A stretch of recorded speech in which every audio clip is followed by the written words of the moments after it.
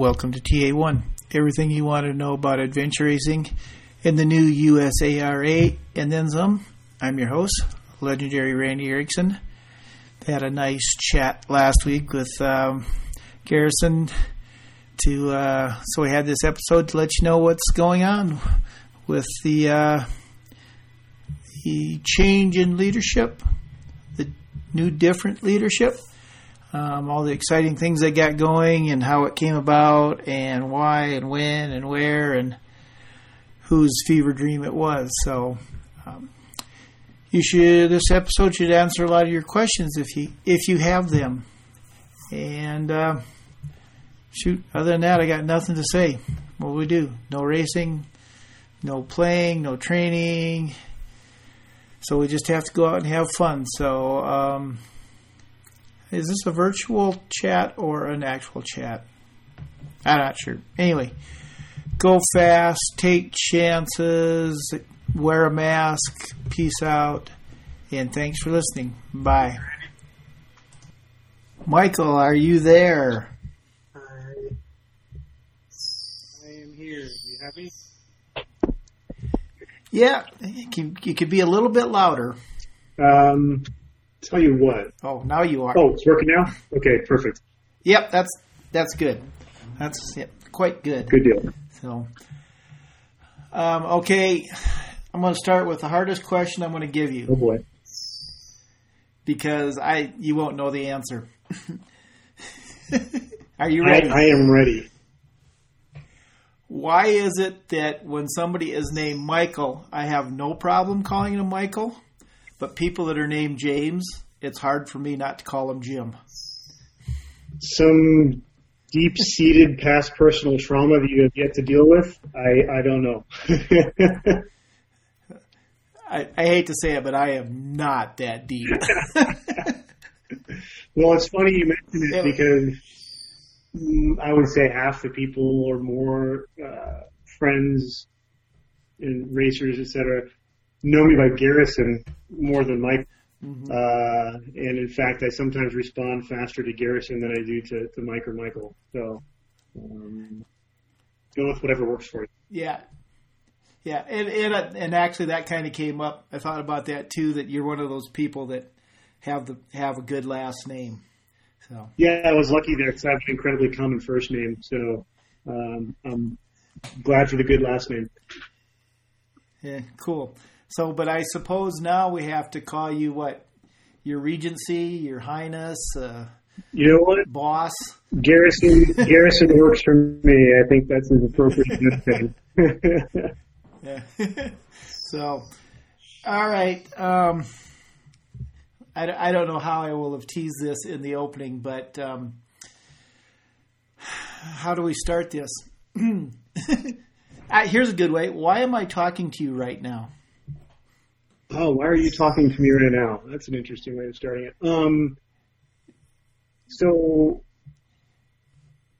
I won't go back and do the Stand By Me, or was it Goonies? I forget. I think it was Goonies, where Chunk started all the way back in childhood. I'll start with the most recent events that got us to where we are, and then we can ask as many questions as you want.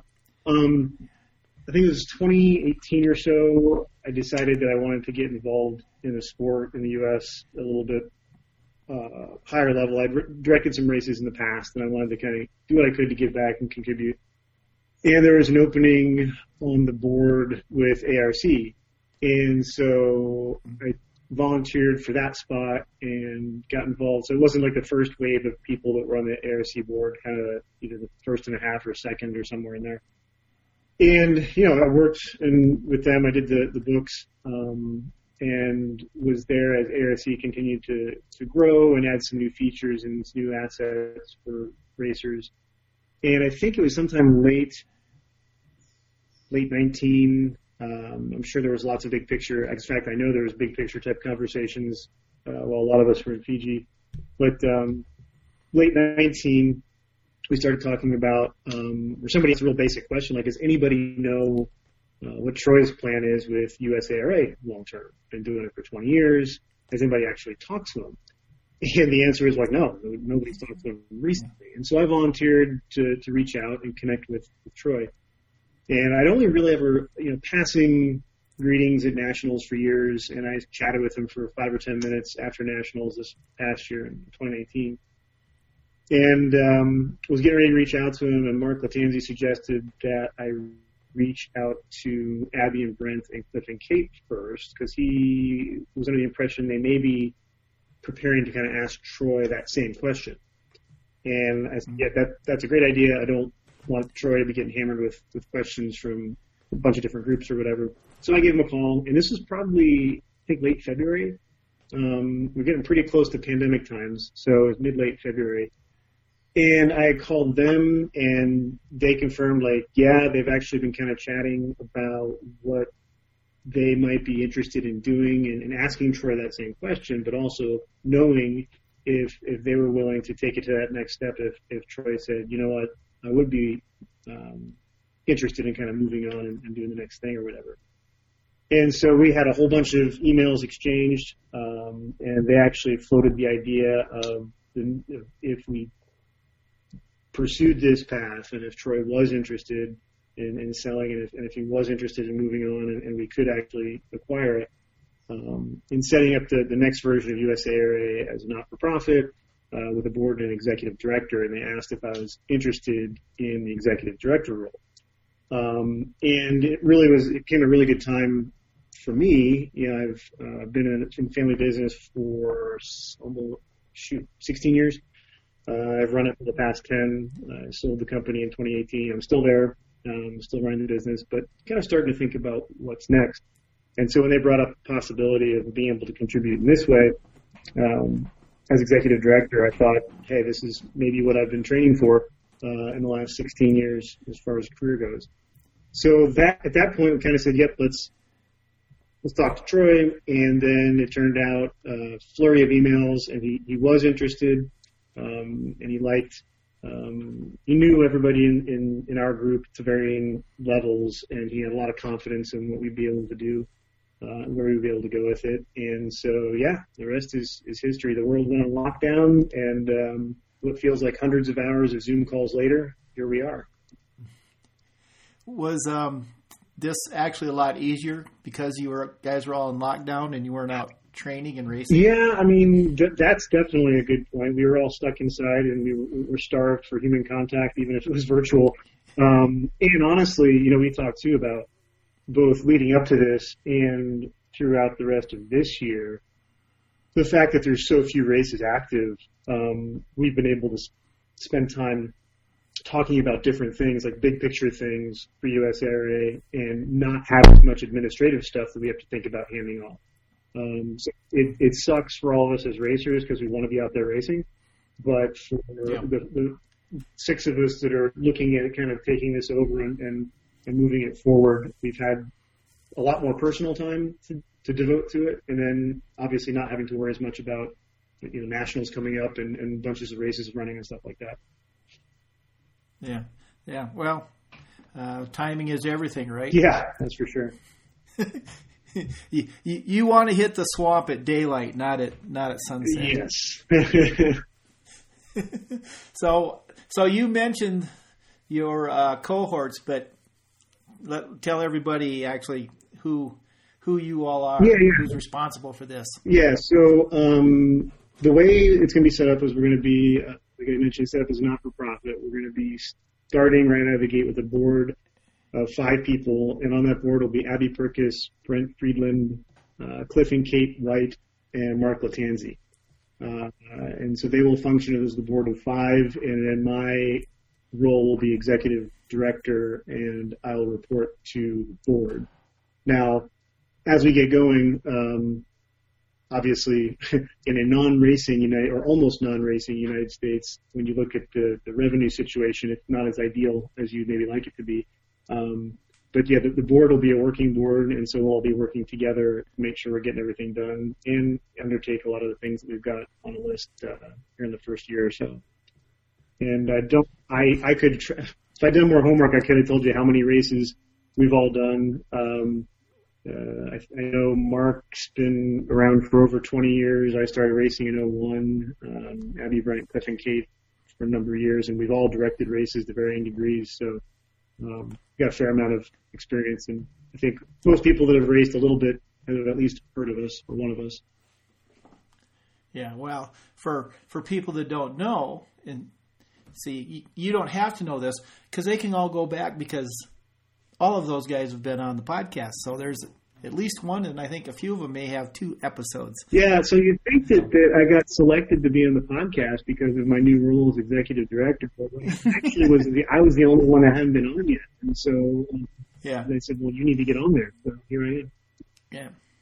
So in all honesty, I keep this list of people in my head, and you were on the list. That doesn't mean you're going to make it ever, but you were on that list. I feel like there was a near miss at some point. I can't remember after what race or for what reason, but yeah, I'm glad to. Well, you know what? I think maybe after Em and Earl's race last year, we talked about it. Oh, maybe? Castlewood. Yeah. Possibly. Castlewood? Yeah, it could have been. Yeah, anyway. So, yeah, because it's not like I've never met you, but then I've met a lot of people. That doesn't mean much. So okay. You know how I go, so here's a real basic thing. What is the USARA? Yeah, so for those that aren't as familiar with a little bit of the background, USARA was actually started back in 1998, I think it was, back in the early days of adventure racing, pre-internet days of adventure racing, which brings a whole new perspective on how you would have done a lot of this stuff, both organizing a national group and promoting an event without the internet. But yeah, Troy Farrar, he was involved in those early years. He and a bunch of his buddies, like many of us, got interested because of Eco Challenge. A lot of the people that he knew actually had done Eco Challenge and came back, started putting on races in the U.S. And he identified the opportunity and the need to kind of, first of all, bring together some safety standards to make sure people are all kind of on the same page with that, but also start kind of bringing the races together in the United States. And the first Nationals championship race was in 2000, I think. USARA's put on a national championship every year since then. It has grown a fair amount over the years and is there to provide safety standards, the community, insurance benefits for race directors, and then obviously the national championship race. So that's kind of the history and background of USARA in a nutshell. Yeah. So is that kind of the 2 big things for racing now is 1, insurance, and 2, nationals? I mean, has that been kind of the focus and a schedule of some sorts? But yeah. And then what are you thinking moving forward? Yeah, so we've had a lot of conversations about this. And so if you step back and look at it from a broad perspective, what are the things that, okay, so if USARA is going to continue to be a valuable component for the sport, for the community, how do you break that down? So you've got race directors. We have no sport if you don't have race directors, and you've been to plenty of races. You know that if somebody is putting on an adventure race, if they're directing an adventure race, they're not doing it because of the fantastic revenue model that adventure racing presents. They're doing it because they sport, right? In some way, shape, or form. So in order for our sport to survive and thrive, we have to make sure that the race directors have everything that they need. So what can we do to support them?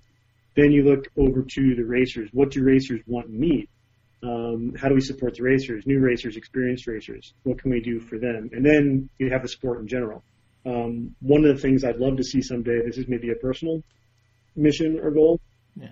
I would love to not have to explain what adventure racing is every time I talk to people about it. I've been doing it for 20 years, and I'm still not entirely sure that my mom knows what it is. I think she's got it. Yep. So, if we could get the sport to where it's I want to say mainstream, because I think it's fine if adventure racing stays kind of a niche sport.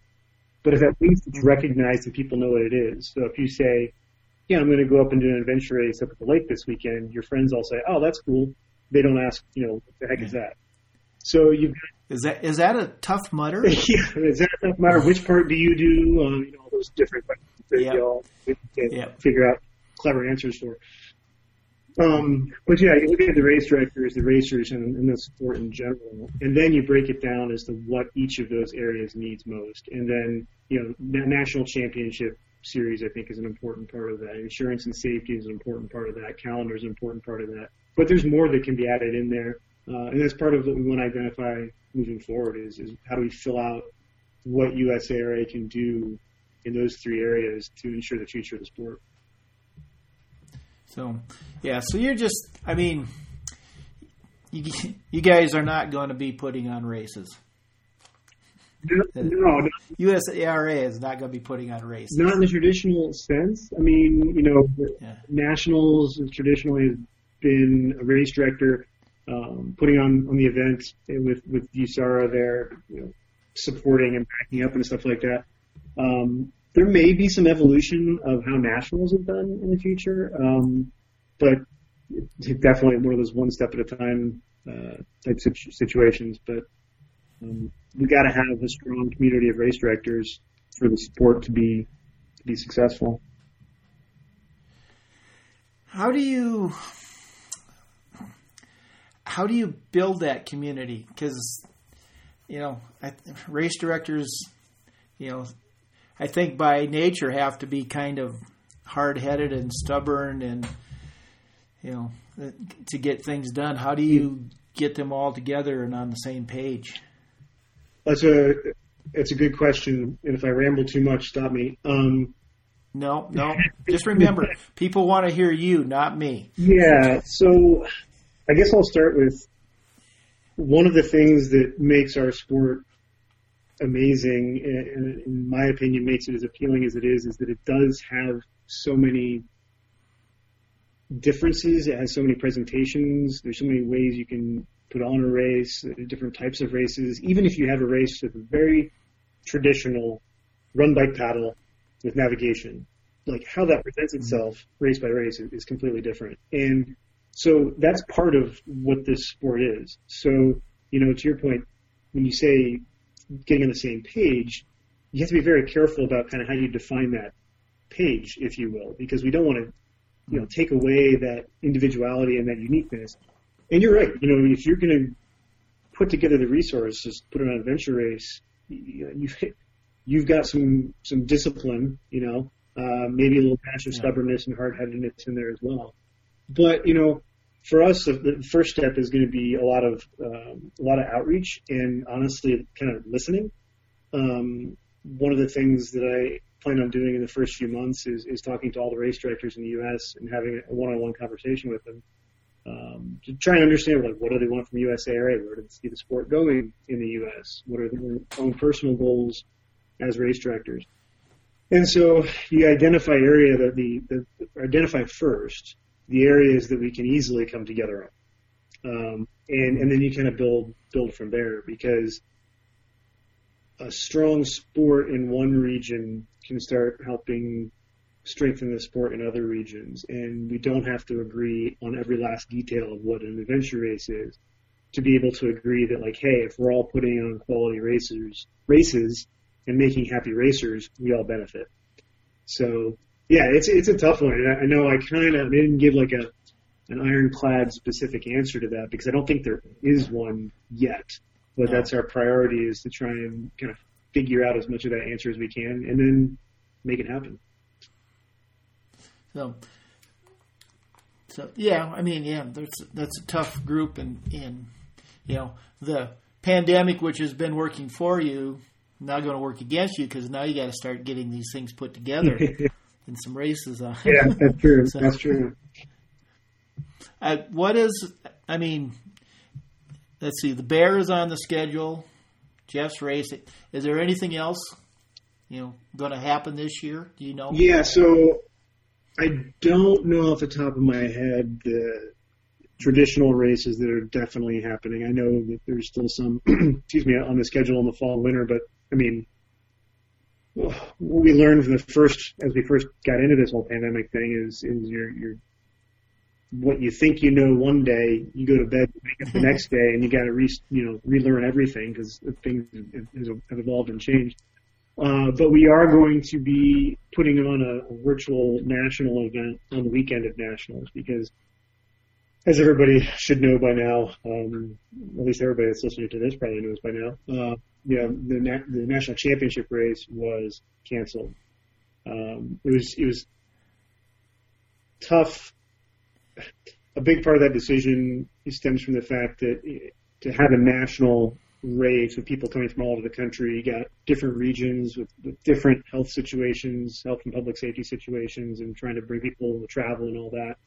It was kind of the decision that had to be made. But we'll be doing a virtual event that same day, and there may be the ability to do it a day or two earlier as well. And it will be somewhat modeled after the lockdown race that Brent and Abby put on with Rootstock Race earlier this year. It'll be shorter, it'll be 12 hours, but a lot of the same elements and some fine-tuning that they learned from their first time around. And then there's some other pieces to that we're working on, because getting out there, the virtual events are great because they give you some motivation to get out there. But the one thing I know everybody is missing is the community part. So what can we do to try and bring people together? And yeah, it's going to have to be virtual and lots of video and stuff like that, but maybe at least seeing some pictures of all your racing friends, maybe some video chats and stuff like that. Desperate times, desperate measures, right? So it's not in person after the race and all that, but at least we got something. So yeah, we'll be doing that the weekend of what was supposed to be nationals on September 12th. Yeah, well, that's cool. Doesn't help me much. Yeah, true. Hard to take virtual pictures. But so the nationals basically has just been postponed a year, right? Yeah, right now everything's pointing to we going back to cable in 2021. So yeah, and then in 2022 you're going to Bend.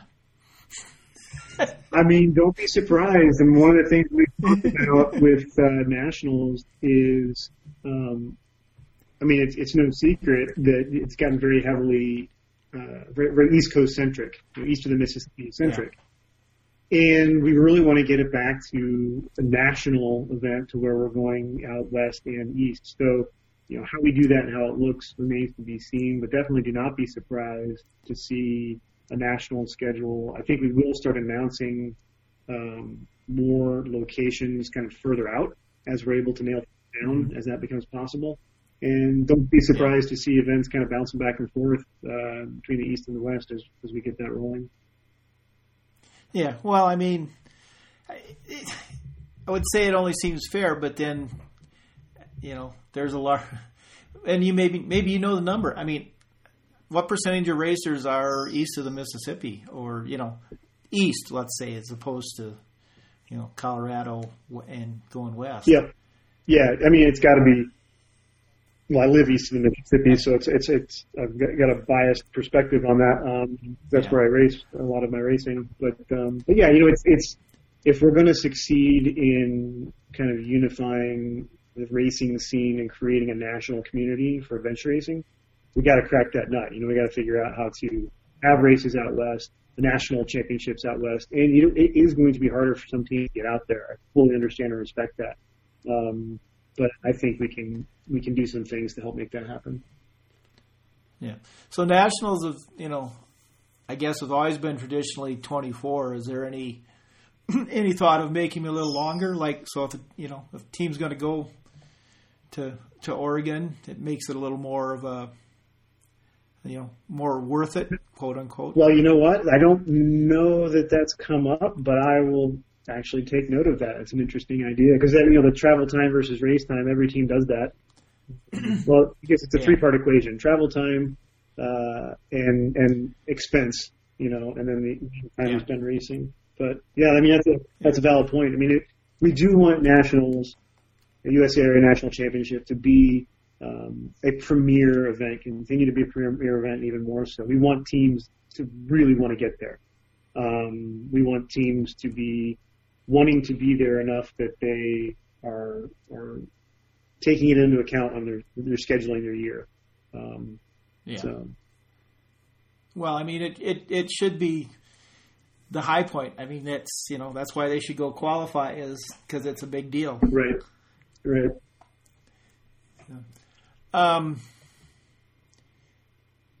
Let's see. I got this list of questions that Cliff sent. Like, like I'm going to pay attention to a professional journalist, what he thinks. But feel free to go off script.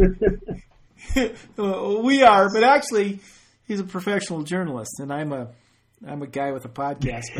But, and this was one that I didn't think about until I read it. But so what's going to happen with ARC, the Adventure Racing Cooperative? Yeah, so like I mentioned, I've been involved on the ARC board. Mark is the one that got the ARC off the ground back in 17 or so.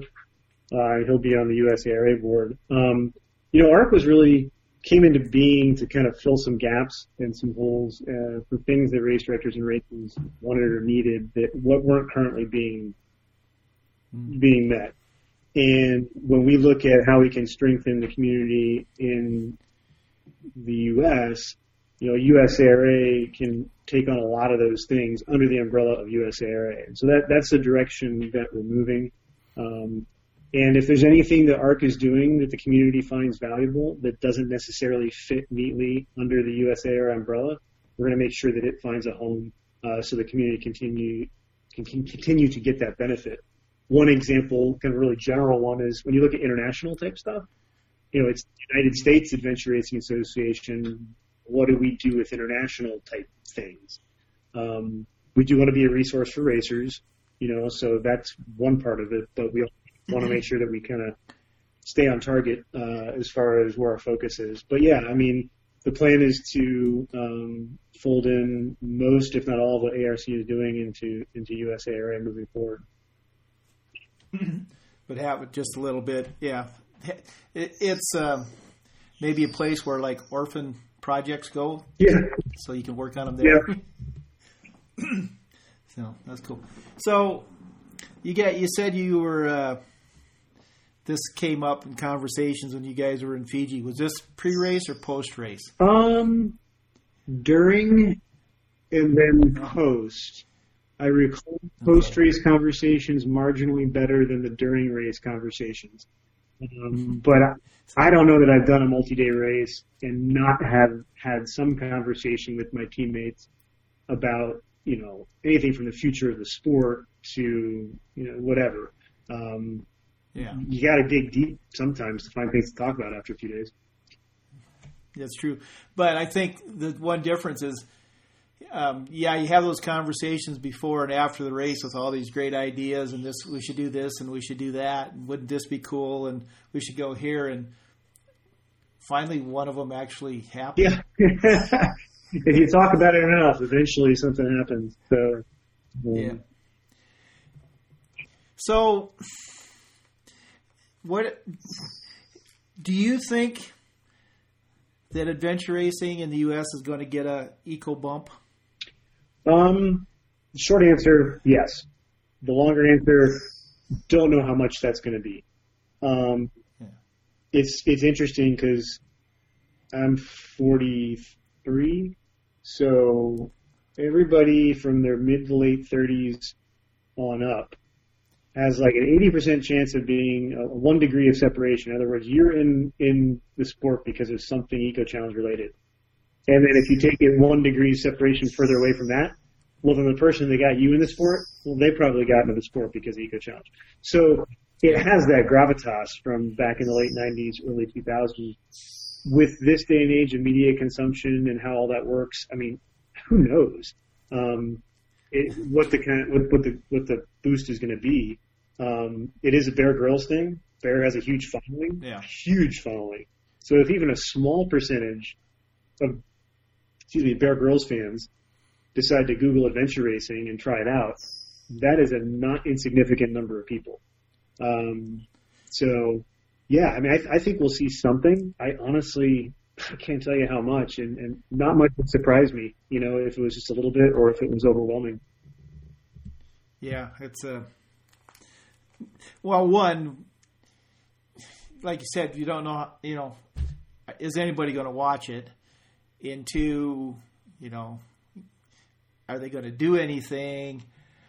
It's just, it's not like when it was on originally, they didn't have anything else to watch. So that's I personally don't think it matters that it's not on network TV. Do you have any feelings about that? No, I don't. I don't think it matters. Everybody's streaming so much, and Amazon. So many people have an Amazon Prime membership. Like I've got family members and friends who I've said, "Oh, it's going to be Amazon Prime," and they're like, "Oh, we don't have that." I was like, "Do you have Amazon Prime for shipping?" They're like, "Yeah." I'm like, "Well, then you have the TV thing too." Yeah, so, a little bit of education there. But yeah, I think it'll get out there, and I think. I guess maybe one upside to the pandemic is people are going to be, they've burned content the last 4 months, right? So they're looking for new things to watch. So, did you expect that it was going to be this long before it was on? Not really. I think it was an interesting dynamic. Actually, in Fiji, you got 600 and some people that either are racing or crew members or Amazon people or eco people. And rumors would just, like, it was the most intense rumor mill you've ever been in. I would hear something 6 times within 2 hours, which in any other situation I would think gave it credibility. But there, it didn't. It just meant that everybody's chattering a whole bunch. So there's lots of gossip about where it was going to be next and when it was going to be there. So based on that, we're like, well, shoot, if they're going to do this again next year, even if they go to the Southern Hemisphere, like they've got to launch the darn thing by like April or May in order to get it out there, get the interest, then you put out your call for applications and go through the whole process again. So yeah, once that time came by, then it was, I honestly don't understand the economics behind streaming platform media. They're not selling ad space, so I don't know what motivates Amazon as far as when's a good time to release it. So at that point, you're just kind of sitting back and waiting to hear the word go. Yeah. Well, you want my cynical evaluation? Yeah, bring it on. Amazon doesn't give two shakes about adventure racing or when it's on, but they wanted Mark Barnett. I've heard that before. So, maybe I heard it from you over pizza in St. Louis. I'm not sure. So, which, who cares? It's on. They did it. But yeah, it was when in early fall that the rumor was around that it was going to be Patagonia. Yeah. And that's and I only remember that because that was the impetus. That's how Paulette ended up at C2C. So, gotcha. Long story. Yeah. But isn't everything in adventure racing a long story? It's hard. I don't know. I don't have any short ones, that's for sure. So that's good for those late nights out there. All right, that's enough of this wacky stuff. Although I'm sure I'll come up with some questions. But was Eco Challenge your entry, your gateway drug? It was. I distinctly remember watching Eco Challenge British Columbia. I can't remember if I watched it on network TV when it first came out, but I do, and I still have it somewhere. I had it on VHS, along with Morocco, and I forget what the third one was. But yeah, that was it, and it was back in the late 90s, early 2000s, and I just filed it away on the someday maybe if I'm lucky category. Had no idea there were shorter races available. Heck, there may not have been when I first saw it. And then I think in 2001, I found out that there were 6-hour races, and that's how I kind of got started into the sport. But so, where did you have? I mean, what was your background going into it? Was there any, or did you just decide this was what you needed to do? Very little. I didn't do any organized athletics in high school or college. I think I ran my first half marathon in 99 or 2000, somewhere in there. My first marathon in 2001. Unfortunately, the weekend before my first adventure race was not the brightest move in the world for somebody who had not been an athlete prior to that. But it didn't take me very long to figure out that if you're kind of good at a bunch of stuff but not great at anything, then adventure racing is a fantastic sport for you. So I got hooked pretty quick. So did you have a team, or were you soloing, or no, I had a team. Where were you racing at? Racing in Indiana. So the first race I did was Kentucky. It was actually a Don Mann race, the 6-hour Jeep Kentucky Adventure Challenge. I'll always remember that because the last part of the race was towing a Jeep uphill. We used on a couple of ropes.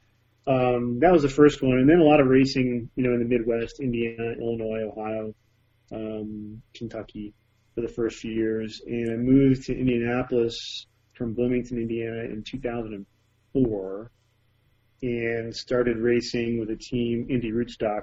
No relation to Rootstock Racing, different Rootstock entirely. I raced with them for a few years, and then Bushwhacker for a few years, and then the last couple of years been racing with BB8. So you're Midwest boy. How come you aren't into sprint car racing? That's a good question. I've been to the Indy 500. I know it's not sprint cars. I've been to yeah.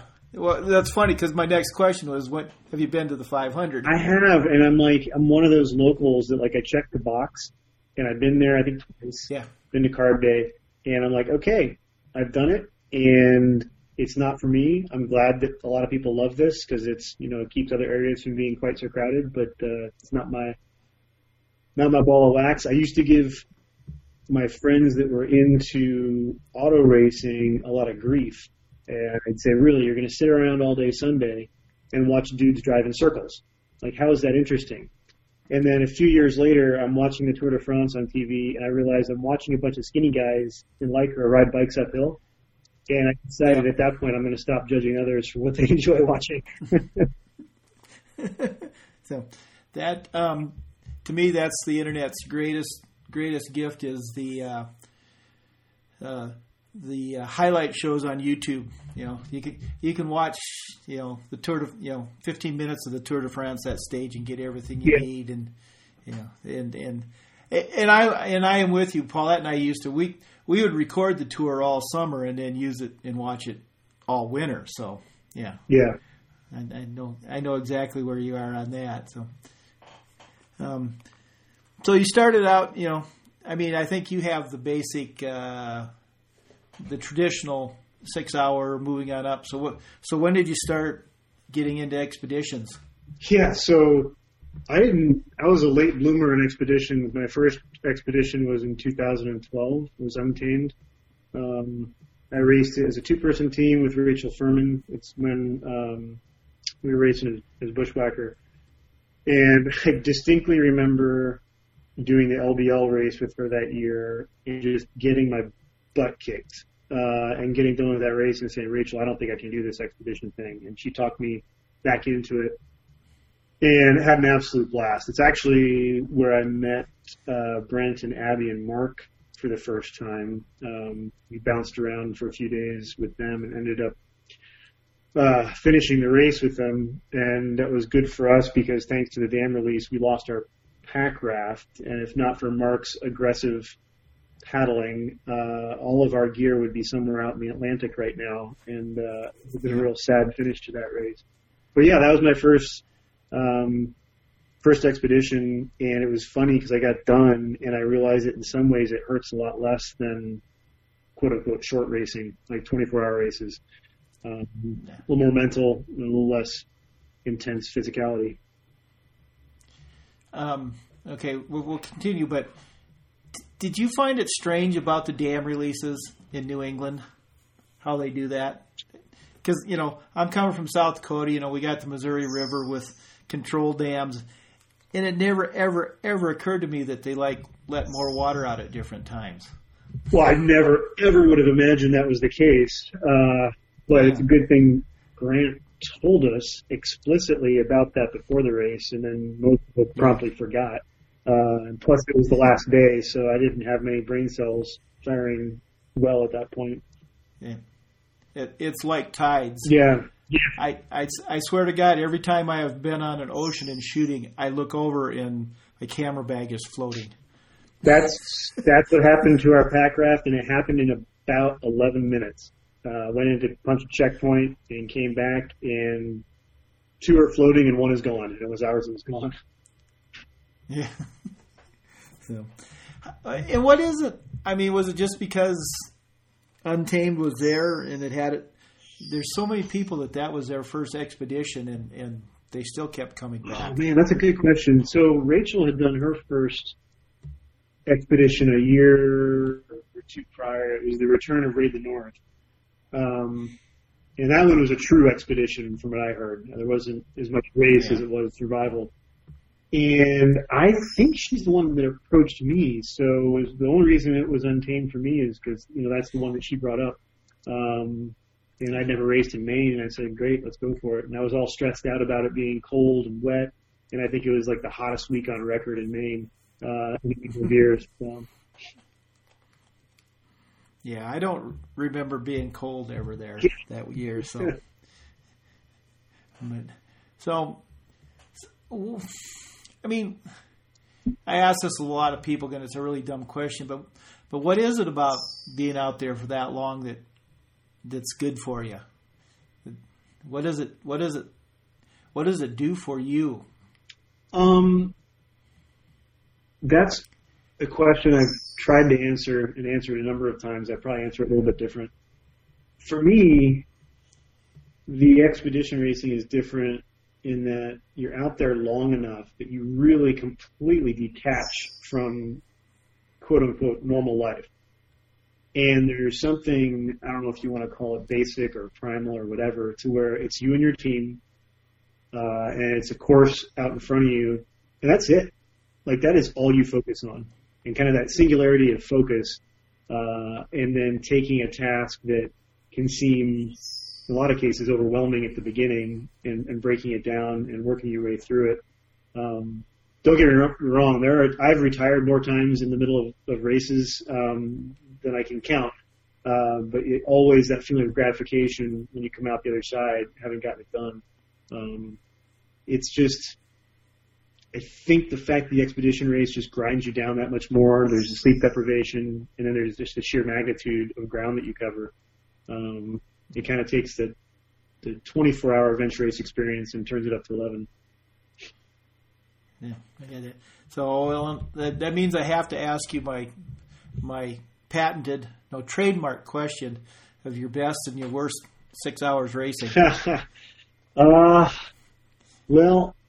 the worst, and this may be recency bias, and some video has already come out, so people have an idea. I think it was 6 hours or more. I think it's more than 6 hours in Fiji. I have never seen mud like I've seen on that island. Mm. And there was a quote-unquote mountain bike section that, we all, I think, quit at one point on that mountain bike section with our bikes just because it was so brutal. And it was hills kind of up and down, and you get to the top of the hill carrying this mud-crusted bike. You couldn't even push the bikes. It was so bad. And you get to the top of the hill, and you still don't see the end. And you still don't see the end. And I was so focused on getting our bikes through it, and just, I think I took the wheels off my bike and strapped my pack maybe, but I'd lost track of where we were on the map. It wasn't a place you were going to get lost. But they're asking me, like, how much longer? And I'm like, guys, I don't even know how fast we're moving, like a half a kilometer an hour, maybe. So yeah, that was misery. Now it's one of our favorite stories to tell. So I don't. That's like it always is. Yeah, type 2 fun, type 3 fun, or whatever. But it sucked at the time. Great story now. Yep. It's not. Oh, gosh. It's not 1 6 hour period, but in almost every race, I can think back to a specific morning where the sun is coming up, usually towards the end of the race, where I don't feel tired, I don't feel sore, and there's just this kind of pure joy of being out there. And I think it's because you've gotten ground down for a few days at that point, and it's I don't know, simple things in life or whatever, but I can think of mornings like that in Wyoming. I can distinctly remember one at Untamed in 2012. I love those moments. Those are great. Yeah. That's an acceptable answer. Good deal. Yeah. So, yeah, and it's too bad we can't talk about the race that shall not be named, but very soon. Yeah. And see, that's probably when we would have normally had you on, because I'll start hitting up everybody I know once it's out. Oh, question about it. How are you going to watch it? Because I've actually seen people that are like going to, binge the whole thing at one time, and which I'm sorry, it seems a little ridiculous. And actually, I may be shooting motorcycles on the 14th. So yeah. So Cliff and Kate at Strong Machine had a family team together for that race, and then they had a family member, Cliff's brother, had to drop out, and that's how Cliff and Kate contacted me. And I think it was Cliff's brother's wife was going to be their crew, and so they were also down a crew person. And I had a good friend, John McInnes, who he raced. I think he's done the Southern Traverse. I know he's raced in New Zealand. He raced back in the late 90s, a bunch up in Canada. So he knows the sport. I've directed a couple races with him. So I asked him, I'm like, hey, you want to crew for us? And he had to do the same thing, check out with family and work and all that. But he was in.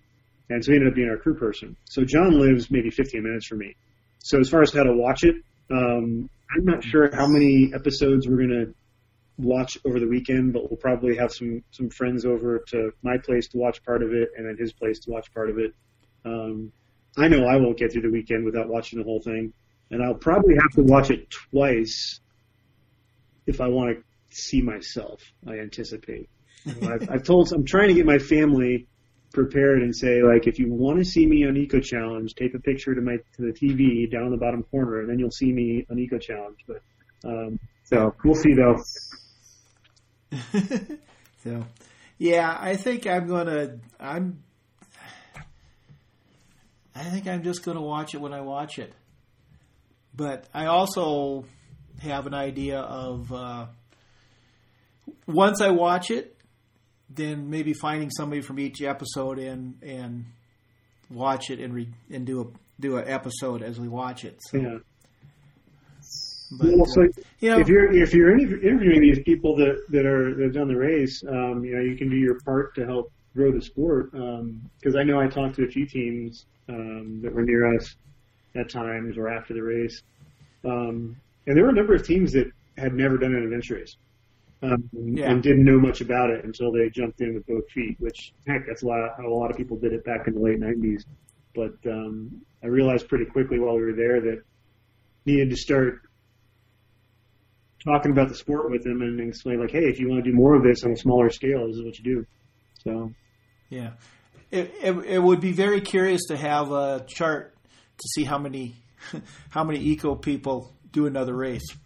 Yeah, I think you'll see a fair amount. Yeah, depending on the people.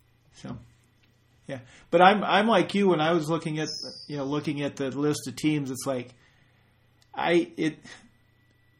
don't take this personally. Everybody on that list is either like been on the podcast, or I've met them, or I've never heard of them. Yep. It's like two completely separate pages, but yeah. So yeah, I think it'll be interesting to see how many people binge it. So what about you? Are you going to have, assuming we ever get to race again? Are you going to have time to race, or are you going to be busy executive directing? Oh, I'm definitely going to find times to race still. In fact, I had mentioned reaching out to all the race directors, via video call or whatever in the coming months. I'd like to expand on that and get out and meet as many as possible, which is a great excuse/reason to do some races around the country. I don't expect that I'm going to hang up the compass quite yet. Yeah, I think that's a good excuse. I have to go to the race. I have to meet the race director. My job now. Yeah. So, and I guess this is a little. I mean, obviously, you really can't have anything on your schedule, because that's what I always ask people: what's on your schedule? But so I'll ask the bucket list question. So which races? The two-part bucket list question. So what's out there that you want to do someday? Oh, so I mean, I this is so common, and it's kind of a cop out. But the two that I would love to do would be New Zealand and Patagonia. Just because you can't love the sport and not look at those, and at the very least, think that you want to go. Then I know, especially for Patagonia, as you talk to people, you may have second thoughts. But I would love to be able to race in both those places. Yeah. Well, people have heard me say this before, but Paulette's raced down here twice, and both times it really, really sucked, and she'd go again in a second. Yep. So, yep. So, and then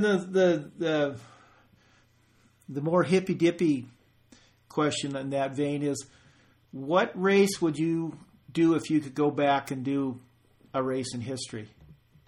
Oh wow. Huh. I think it would have to be Eco Challenge British Columbia, because that was the one. I explicitly remember that being the one that I watched and thought, damn, that is super cool.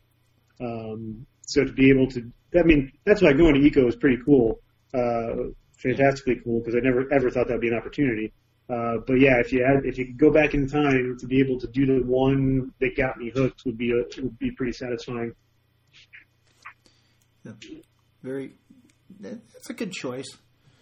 So, if you'd have said Borneo, I'd have called you a liar. No way in hell.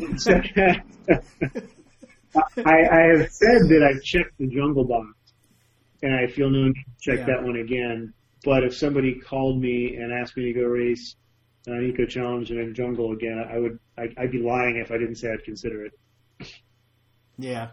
Well, I mean, you have that. Obviously, your default is yes. When somebody says, "Let's go do something stupid," I don't think you become an adventure racer without it. No, that's a very valid point. Yeah. Anything we haven't talked about that we should with the new USARA? I mean, I think we covered most of the bases. The big thing, like I mentioned, is we've got some really motivated, passionate people that are racers and race directors that want to do all that we can for this sport. It's been really rewarding, all the conversations that we've had, seeing kind of how aligned we are in that big picture and what we want to do. And, we need the community to do that. So if people have thoughts, idle, strong, or otherwise, that they want to share, we want to talk to them. We want to get that input.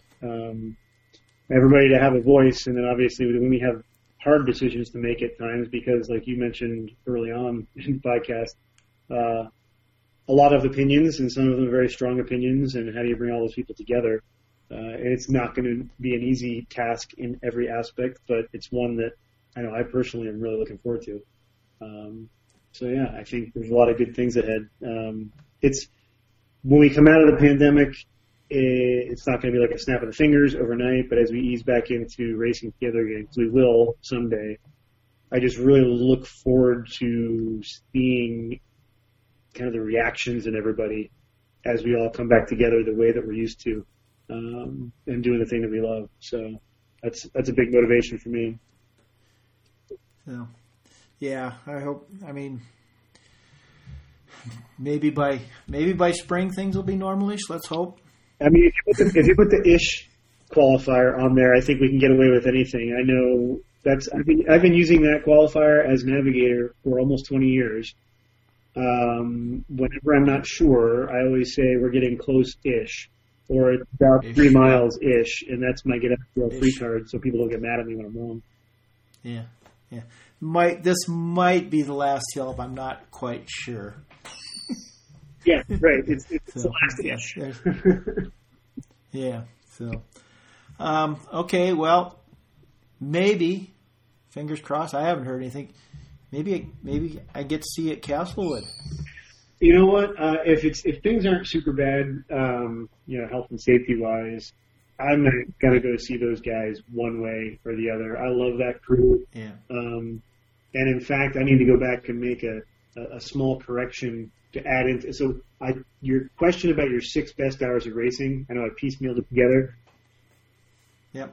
It was still a pretty good answer, but in I'm going to get the year wrong. I'm terrible with years. 2017, I think maybe. It was the year that David Fry was diagnosed with ALS. And he raced Castlewood, and at the time he pretty much knew that it was going to be the last race that he would be able to do. And I was racing with Yvonne, a friend of Jeff and Kerry and Earl and all them. And after an hour or two into the race, we ended up teaming up with Jeff, Kerry, and then David and Mary and raced the rest of the race with them. And that was the best 3 or 4 hours of racing I've ever had. To get to race with a good friend, one last time. That was awesome. Yeah, I love those guys. So I'll be there one way or the other if it's safe, even if it's a race. So. Yeah. Well, we're going to have to make some decisions on that ourselves. So. Yeah, for sure. But all right. I don't have anything else. Sounds good. And if we haven't had cause to talk before then, make a note in your calendar, and maybe next year around this time we can have another chat, and I can tell you about all the fantastic progress we've made. Yeah, I actually will. You may or may not like this, but I got some ideas that I'll send you. Well, bring it on. Always need more ideas. Yeah. Well, that's good, because I got a lot of people that I suggest things to, and sometimes I worry that I have too many stupid ideas, but once in a while. So, all right. Well, okay, one last question. Yeah. Are you training like you would be normally? Okay, that's 2 questions technically. Yes, I'm training. Okay. I'm doing a pretty good job. I'm actually working with a coach with Jen Seger, and if I weren't, I would have no accountability. I'd be falling to pieces. And it's kind of humorous. I mentioned the lockdown. I did the lockdown, and I sent my results in to Brent and Abby, and I had a pretty kind of snarky comment about how terrible geocaching was, because I had the toughest time with it. As a navigator, geocaching infuriated me. And Abby replied with something along the lines of, we just enjoy finding new ways to make you suffer. And I was like, oh, that's funny. And the next day, they announced the prizes, and I guess now I'm putting this out in the world, so I'm making this more of a firm commitment. They announced the prizes, and I won an entry into the Tunnel Hill Ultra 100-mile Ultra Marathon. And I emailed Abby back. I'm like, did you know that I won this when you sent that email about finding ways to make me suffer? And she actually didn't, but it fit really well. So I've got that on the calendar. It's in mid-November. I've never done an ultra. I've never run more than 30 miles in my life. And so the training is shifting towards preparing for that. I've got something on the calendar now, so even if it doesn't happen, I at least have something to keep me focused. I hope that it's safe for it to happen and it can run, but we'll see. Yeah, so, here's my advice on ultras. They have a marked course, they have aid stations, and it's only 100 miles. How hard can it be? Yeah. I'm just going to feel so unnatural. I may just have to bring a map with me to hold while I run, just so I feel a little bit more at home. There you go. And put on pack with about 30 pounds in it. I will gladly make the sacrifice of skipping the pack. I can leave that one aside. That's okay. Okay. So, all right. That's enough foolishness. Except, thank you and everybody else for stepping up. I'm really excited to see what happens, and I'm not saying this in a bad way, but I'm looking forward to having messages answered. We will do our best, Randy. So, Because I don't like to talk to people on the phone. I'm usually there with you, so I understand. So, all right. Well, enjoy running 100 miles, and maybe I'll see you in December. Sounds good, Randy. Thanks. All right. Thank you. Take it easy. Bye.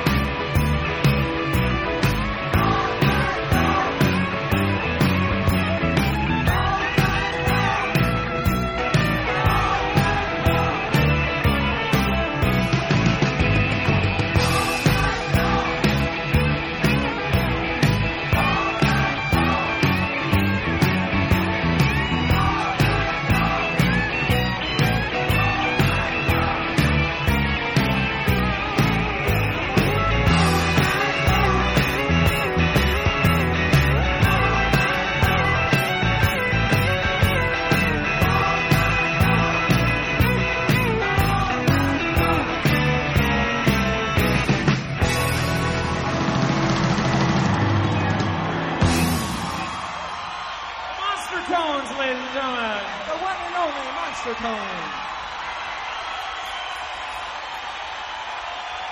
By day, a mild-mannered road crew. By night, maniacs.